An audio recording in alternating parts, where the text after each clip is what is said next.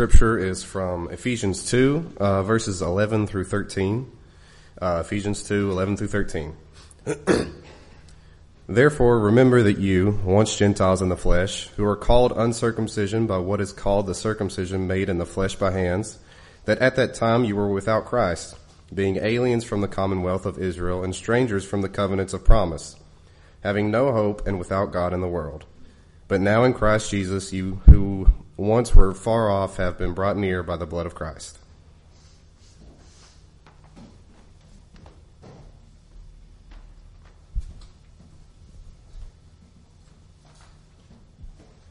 Well, if you're visiting with us, we are delighted to have you this morning. Sometime back, I had determined I was not going to pay much attention to the news anymore or read the news anymore or anything like that, and I failed to live up to that promise. I hardly can help myself. I like to know what's going on in the world, so periodically I'll turn to the news and I'll see what's happening in the world, and I'll look, and without fail, you come across some folks who are in the entertainment industry, and you read a headline, something about them, and every once in a while I'll click on that headline, or I'll read that paragraph, or that piece in the paper, or whatever the case may be, and I'll read a little bit about what's going on. Well, what I have found is that these people, for the most part, seem to have a whole lot of something missing in their lives. They have a whole lot of something that they wish was in their lives, but they haven't got it. And have you ever thought or spoken the words, no hope? Have you ever thought, no hope? Those are powerful words, aren't they? Those are words that no one wants to speak or think or have anywhere near their own lives, this idea of no hope. I believe that probably most people at some point in their lives, whether they actually realize that it was a true statement or not, have thought those words, no hope. Now, whether it was really a hopeless situation or not, that depends on the person, depends on the situation, but if you feel like that, then to you it is a hopeless situation, or at least you feel like it is. But most people have seen the light at the end of the tunnel. Most people have worked their way through the darkness, they've worked their way through the forest, and they've come out on the other side without anything absolutely terrible happening to them. That doesn't mean you didn't come out with a few bruises or skint knees or scars or something like that, but you did come out on the other side, and you came out probably having learned a few things. You came out knowledgeable on what not to do. I talked with a businessman one time, and he said, I don't know if I can tell you what to do in business, but I can certainly tell you what not to do. And I thought, well, that's probably some pretty good advice. We've discovered life was still worth living. Those of us who may have at one time or another felt this idea of no hope. We discovered that there were people who we loved and who loved us, and we found the answer to the problem or the key that unlocked the door or whatever the case may have been. But have you ever wondered why there are still people in the world who weren't able to figure that out? Have you ever looked across the world and you've looked at people who you thought, man, they have no reason to be upset about anything? Look what they've got in this world, and then they are the ones who go out and do something silly or something tragic, and you think, why in the world did they do that? Why were they not able to come to the understanding that there is a light at the end of the tunnel, or there is a path through the forest, there is a key to the lock, there's a knob on the door, you can walk through it if you look hard enough, and that there is hope? There is never a case where there's no hope. The answer is they just did not recognize that there was the reality of something better. But here is the problem. Stuff isn't the answer.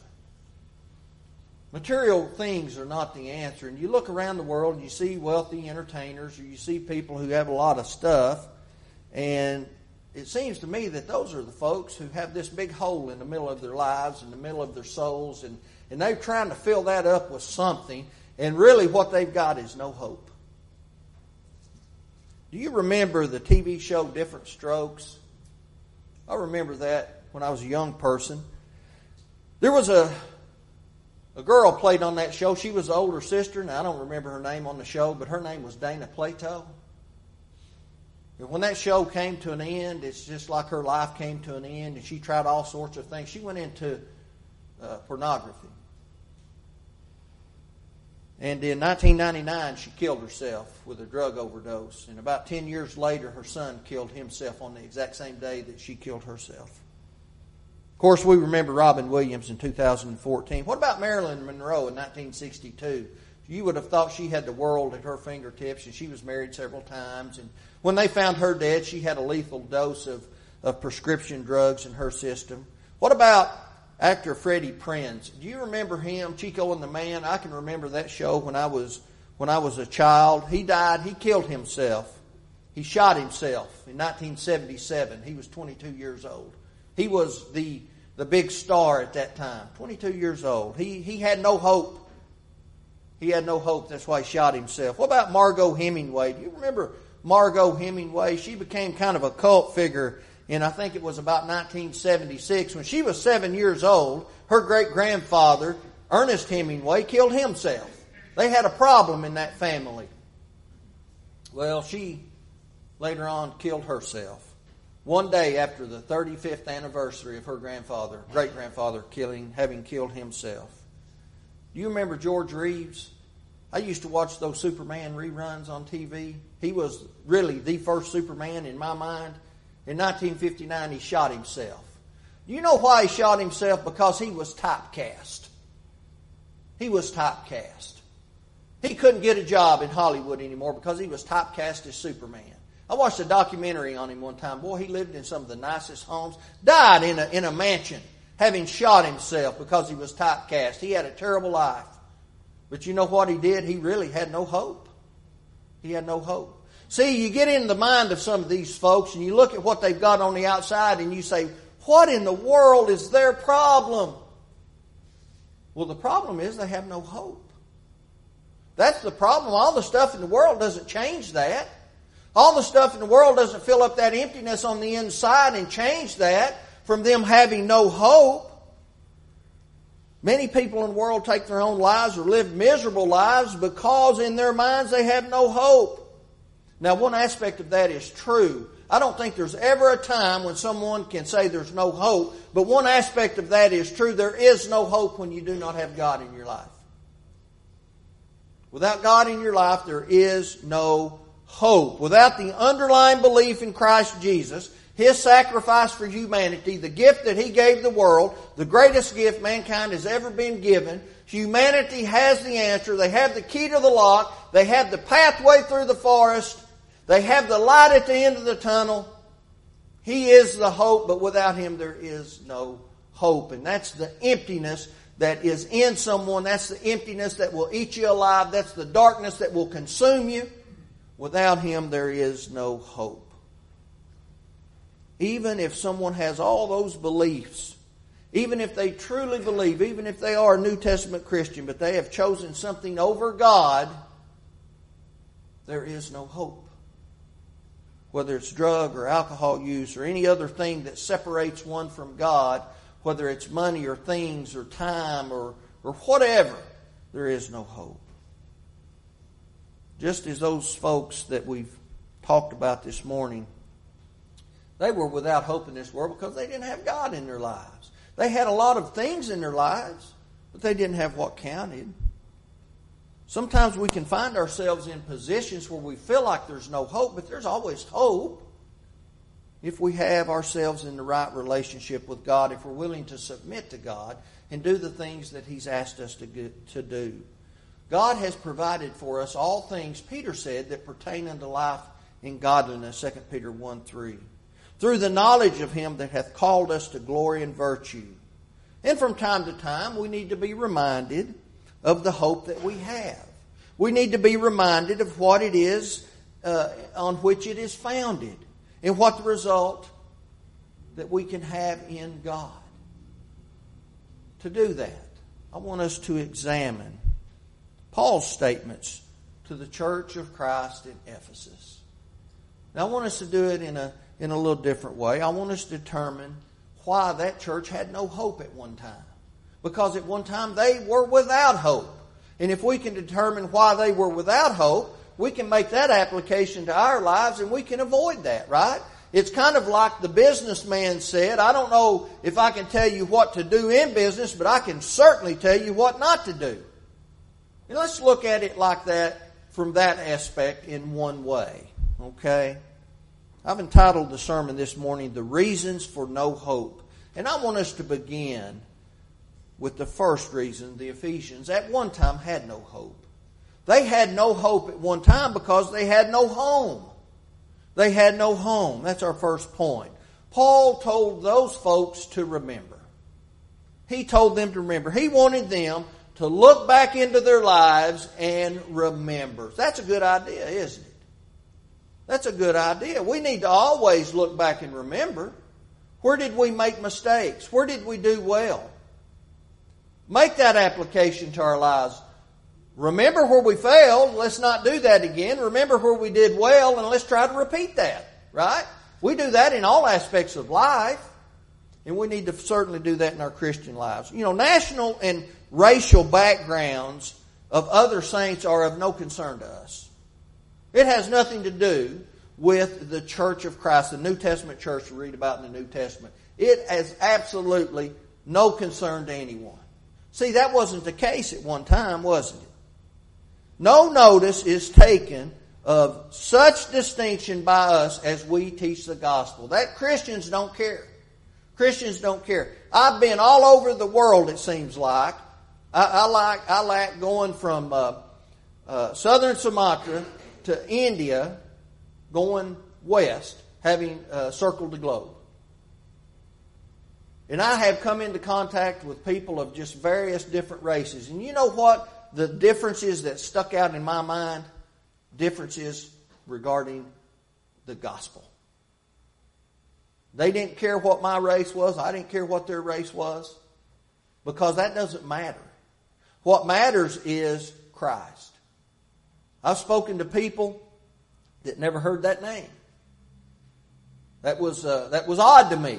I didn't think I would ever run into anyone who'd never heard the name Jesus. But we didn't care what we looked like. Now, they thought I was odd looking, no doubt about it. They saw someone that was so light-skinned, and they liked to stare at me, and I thought that was kind of humorous. But that beyond that they didn't care. But it was the message that I was speaking that they were interested in hearing. But see, it didn't used to be that way. At one time, the Ephesians, who were Gentiles, were not part of the commonwealth of Israel. They were not attached to the Israelite nation. They didn't have a covenant relationship. Now, they were bound by the laws of God. They had to obey the laws of God. But they were not in a covenant relationship with Israel. They were called the uncircumcision. Under the gospel system, there's no spiritual significance to either the circumcised or the uncircumcised. That's good for us because we're Gentiles. We're Gentiles. Thank God for that, right? The Gentile nation was known for their excessive life and their disobedience to God. We just talked about that for these folks who had no hope. Do you think there's a correlation? The Gentile nations had no hope because they were disobedient to God. They didn't want to obey God's message. They had God's laws, but they didn't want to attach themselves to God's people. See, those people we spoke of earlier who took their own lives, they could be described in the same manner. But we better always be recognizing what our previous relationship with God was before we obeyed the gospel. We need to be able to look into our past and appreciate what God has given to us and where He's brought us to. He brought us out of the darkness into the light. He is the light. at the end of the tunnel. He is the path through the forest. He is the key to the lock. He is the door if we will knock on it. Right? That's what He is. Without the gift of life from God through the sacrifice of Jesus, we would never have hope in this life. But now we have a home. And we need to remember that, right? They had no hope because they had no home. And Paul encouraged them to remember their rebellion was the cause. They had no home. They could have had a home. Everyone can have a home with God if they will not rebel against God, right? Their rebellion prior to obeying the gospel is described first as without Christ. Without Christ. Without Christ, we are in rebellion, whether we realize it or not.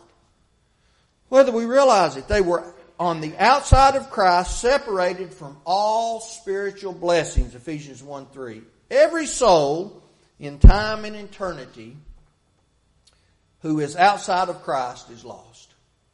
Everyone who has ever lived, who is outside of the law of God under which they lived at that time, is lost. Over the last 2,000 years, anyone who has ever lived, who has chosen to be on the outside of Christ, outside of those spiritual blessings, is lost and has been lost. Just the examples of those people that we have mentioned points to that very fact. That's just a handful of folks. Those are just prominent people, right? Those people who make the news. How many people don't make the news? How many people that we don't even know about? People that are just people. How many people go into eternity every single day not prepared? That's why, as a congregation, we're doing what we're doing with our newsletter, right? And we're only reaching out to approximately 5,000 homes. That's all we can do with this at one time, 5,000 at a time. It's all the post office allows us to do. That's just a drop in the bucket, isn't it? How many people go into eternity unprepared? It's heartbreaking and sad because a person doesn't have to go into eternity unprepared. Rebellion against God always ends in punishment. Every single time. For the wages of sin is death. That's what Paul told those in Rome. Throughout the Bible, that's the case. When Christ warned His disciples, Matthew 10, beginning with verse 32, He said, "Therefore, whoever confesses me before men, him I will also confess before my Father who is in heaven. But whosoever denies me before men, him I will also deny before my Father who is in heaven." Christ's denial of the unfaithful will always result in punishment. At one time, those in Ephesus had no home. That causes no hope because they were out without Christ. And that led to their having no hope in this world. That led to no hope. The second description Paul gave of their condition prior to obeying the gospel was they were called strangers. So they go from having no home to no hope. And they're called strangers. Who wants to be a stranger from God? Well, most people in today's world says, well, I don't care. I don't even believe in God. That's not going to last long. That's not going to last long. Someone told me one time, we were talking about a particular individual who was an avowed atheist, and he went on to his reward. And the person I was talking to, and he said this with all sadness in his heart. He said he knows better now. He knows better now. And that's sad. That a person goes into eternity having despised God, having ridiculed God his whole life, only to meet God face to face, knowing that there's no going back. And he is a stranger. They were aliens from the commonwealth of Israel. An alien is one who is not a citizen, you see. A citizen. Now, we're talking about, in our time, the spiritual commonwealth of Israel. We don't want to be an alien. We don't want to be someone who's not a citizen. See, in our nation today, we have a problem with people coming into our nation who should be coming into our nation, coming in illegally. See, that they are not citizens. We used to call them illegal aliens. They call them something else now. But what Paul is talking about is that's what a stranger is, right? That's what a stranger is. Someone who is an alien from the commonwealth, right? Thankfully, the law of Christ took away that separation of Jew and Gentile. Went from no home. Because of that, you have no hope. You're a stranger. Israel had been blessed with the oracles of God. They had that covenant relationship. But you know what they also had? A very long history of disobedience. Acts 7, 51 through 53. A very long history of disobedience. So we can't just look to the nation of Israel and say, boy, they were just this great institution. They were given the oracles of God, but they were not what God needed them to be. But it was much easier for the Jews because they were the keepers of God's word. So much more was expected from them, right? Much more was expected from them. But the Gentiles were responsible for following God's commandments as well, because they had access to God's word. God spoke to them.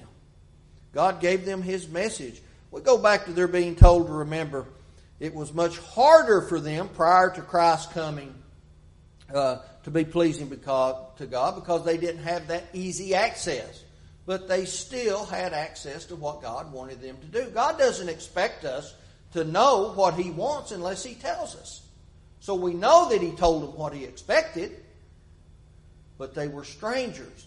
They chose not to be a part of God's people. They had access. In God's law, He made provision for the stranger in the gate. He made provision for the proselyte. They could have become part of God's people or could have attached themselves to God's people in some way. But they didn't want to do that. Because they were strangers to God, they were stripped of hope. They were stripped of hope. Now we see that's by choice. Let's go back to some of these folks we were talking about.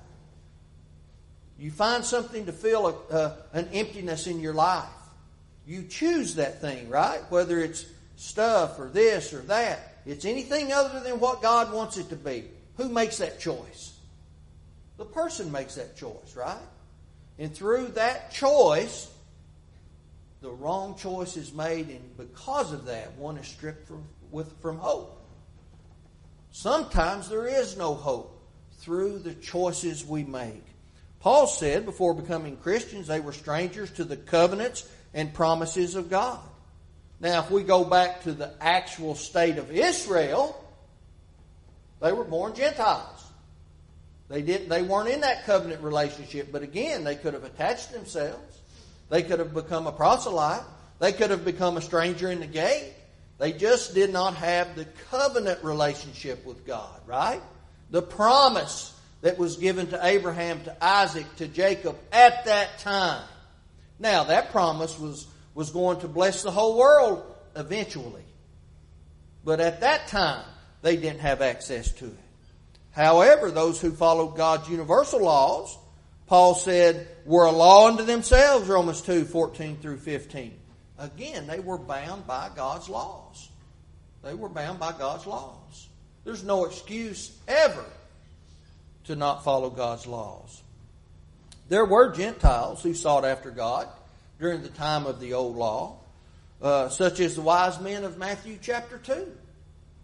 They sought after God's laws. So what about those men? Well, they didn't want to be a stranger to God. They didn't want to be in rebellion to God. They didn't want to be homeless. They didn't want to be without hope. They wanted to be a part of God's people. Humanity has a history of surviving the harshest conditions, but only when there is some shred of hope. You have to have hope, right? Hope has the power to stimulate and keep us going, doesn't it? If we think we can make it, if we see a glimmer, humanity has within themselves the ability to continue and to fight. But here's the sad part. There is no hope for those outside of Christ. For those who are outside of Christ, who are dead and empty on the inside, we talked about a few of those folks. What ends up happening to them by and large? Terrible things. They may even kill themselves. They may go off into something and put themselves in danger in some other way. Lifestyles that one may choose can be very dangerous, right? It can bring all sorts of terrible things into a person's life. Those to whom Paul wrote were enjoying the promises made to Abraham because Christ gave himself. At one time they had no home. At one time they had no hope, but let's not end on that. Let's not end on no hope. Because of Christ, they were given a new hope. That's our third and our last point. Having described their former condition with strong language, Paul then affirmed their present state was to be highly exalted.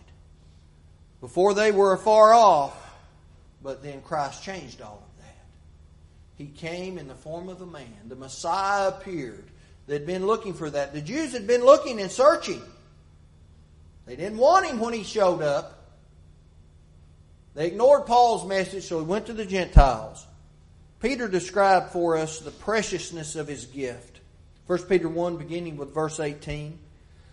Knowing that you were not redeemed with corruptible things like silver or gold from your aimless conduct received by tradition from your fathers, but with the precious blood of Christ as of a lamb without blemish and without spot. You see, Christ's sacrifice was not a temporal thing, only to last for a short period of time. It was an eternal gift. It was a gift that shined a light into the darkness. It was a gift that would plant a seed into the emptiness of a person's soul, and then there would grow the faith that would fill a person up. It would give them the hope that would make that person look to something greater. For without hope it is impossible to please Him. See, that's what hope and faith gives us, that keeps us going. Gives us something on which to hold and on which to look. All the things of this world will one day come to an end. If we're looking to grab onto something this world provides, it's not going to last very long. All the gold and the silver Peter talked about, all the things that we have that a person can fill his life up with, and those things are great. God gave them to us in this life to enjoy and to have, and you know, there's nothing greater for me to look out and see a Christian who's in business or in something else who is honest and doing well and behaving like a Christian. I love to see those people do well in this life and to have those earthly possessions. But see, those Christians aren't hanging their hats on those things. Those are just the byproducts of being faithful to God and God having blessed their hard work. But all of those things that those people had that we talked about, and they were wealthy. They were wealthy and they had them. They didn't mean anything. And you know what they have now? They don't have any of those things. All those things are gone. But see, those weren't the first people that happened to. We can go all the way back in history. We can talk about the rich man and Lazarus. How the rich man had all the things of this life that he could have ever wanted, dressed in purple, ate sumptuously every day, and then it was all taken away.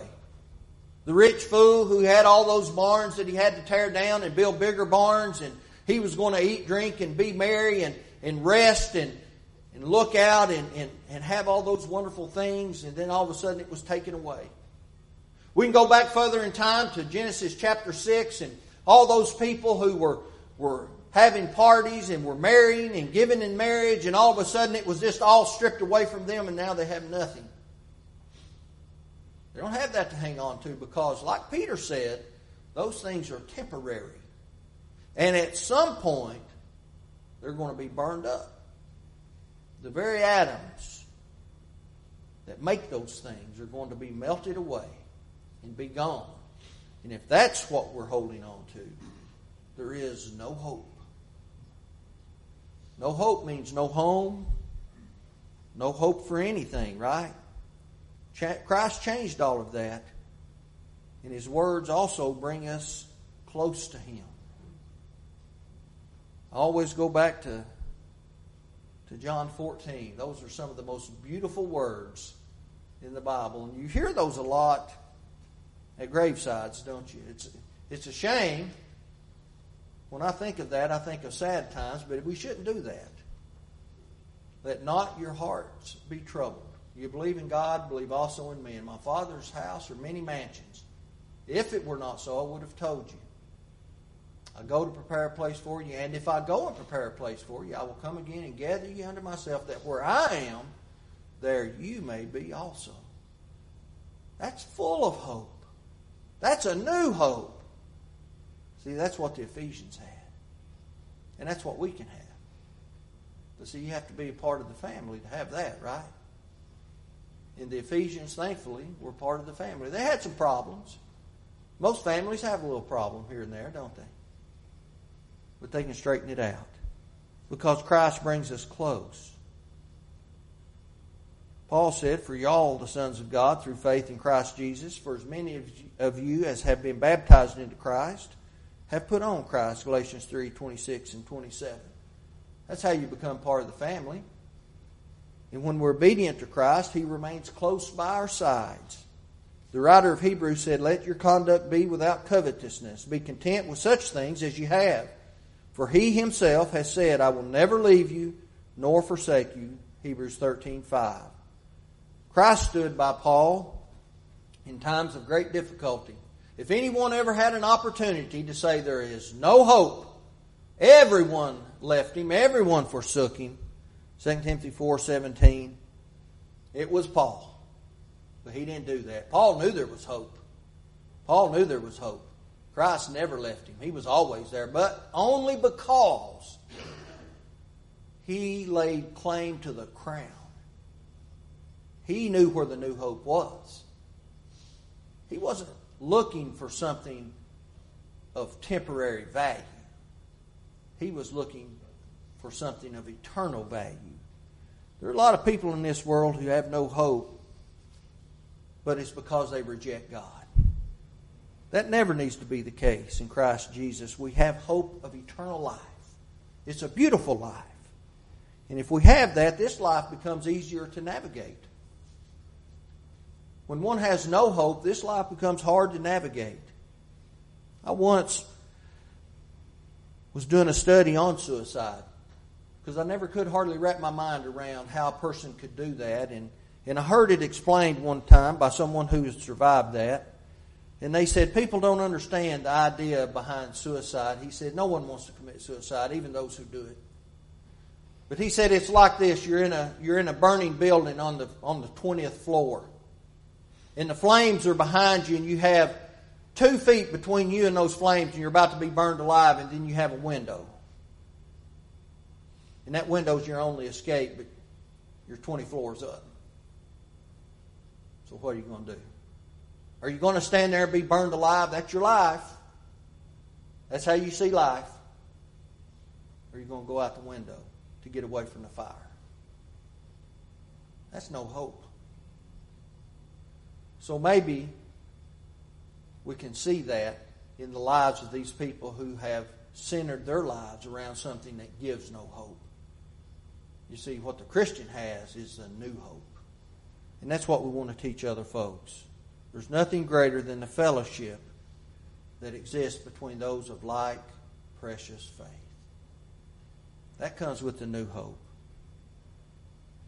The writer of Hebrews said, now faith is the substance of things hoped for, the evidence of things not seen. When we long for the heavenly home, and we have that reasonable expectation of being able to gain it, we have hope in this world. If you have need to answer this Lord's invitation, If you've never obeyed the gospel, do that. We talked about how to do it. If you need to come back through repentance and prayer and confession, do that as we stand and as we sing.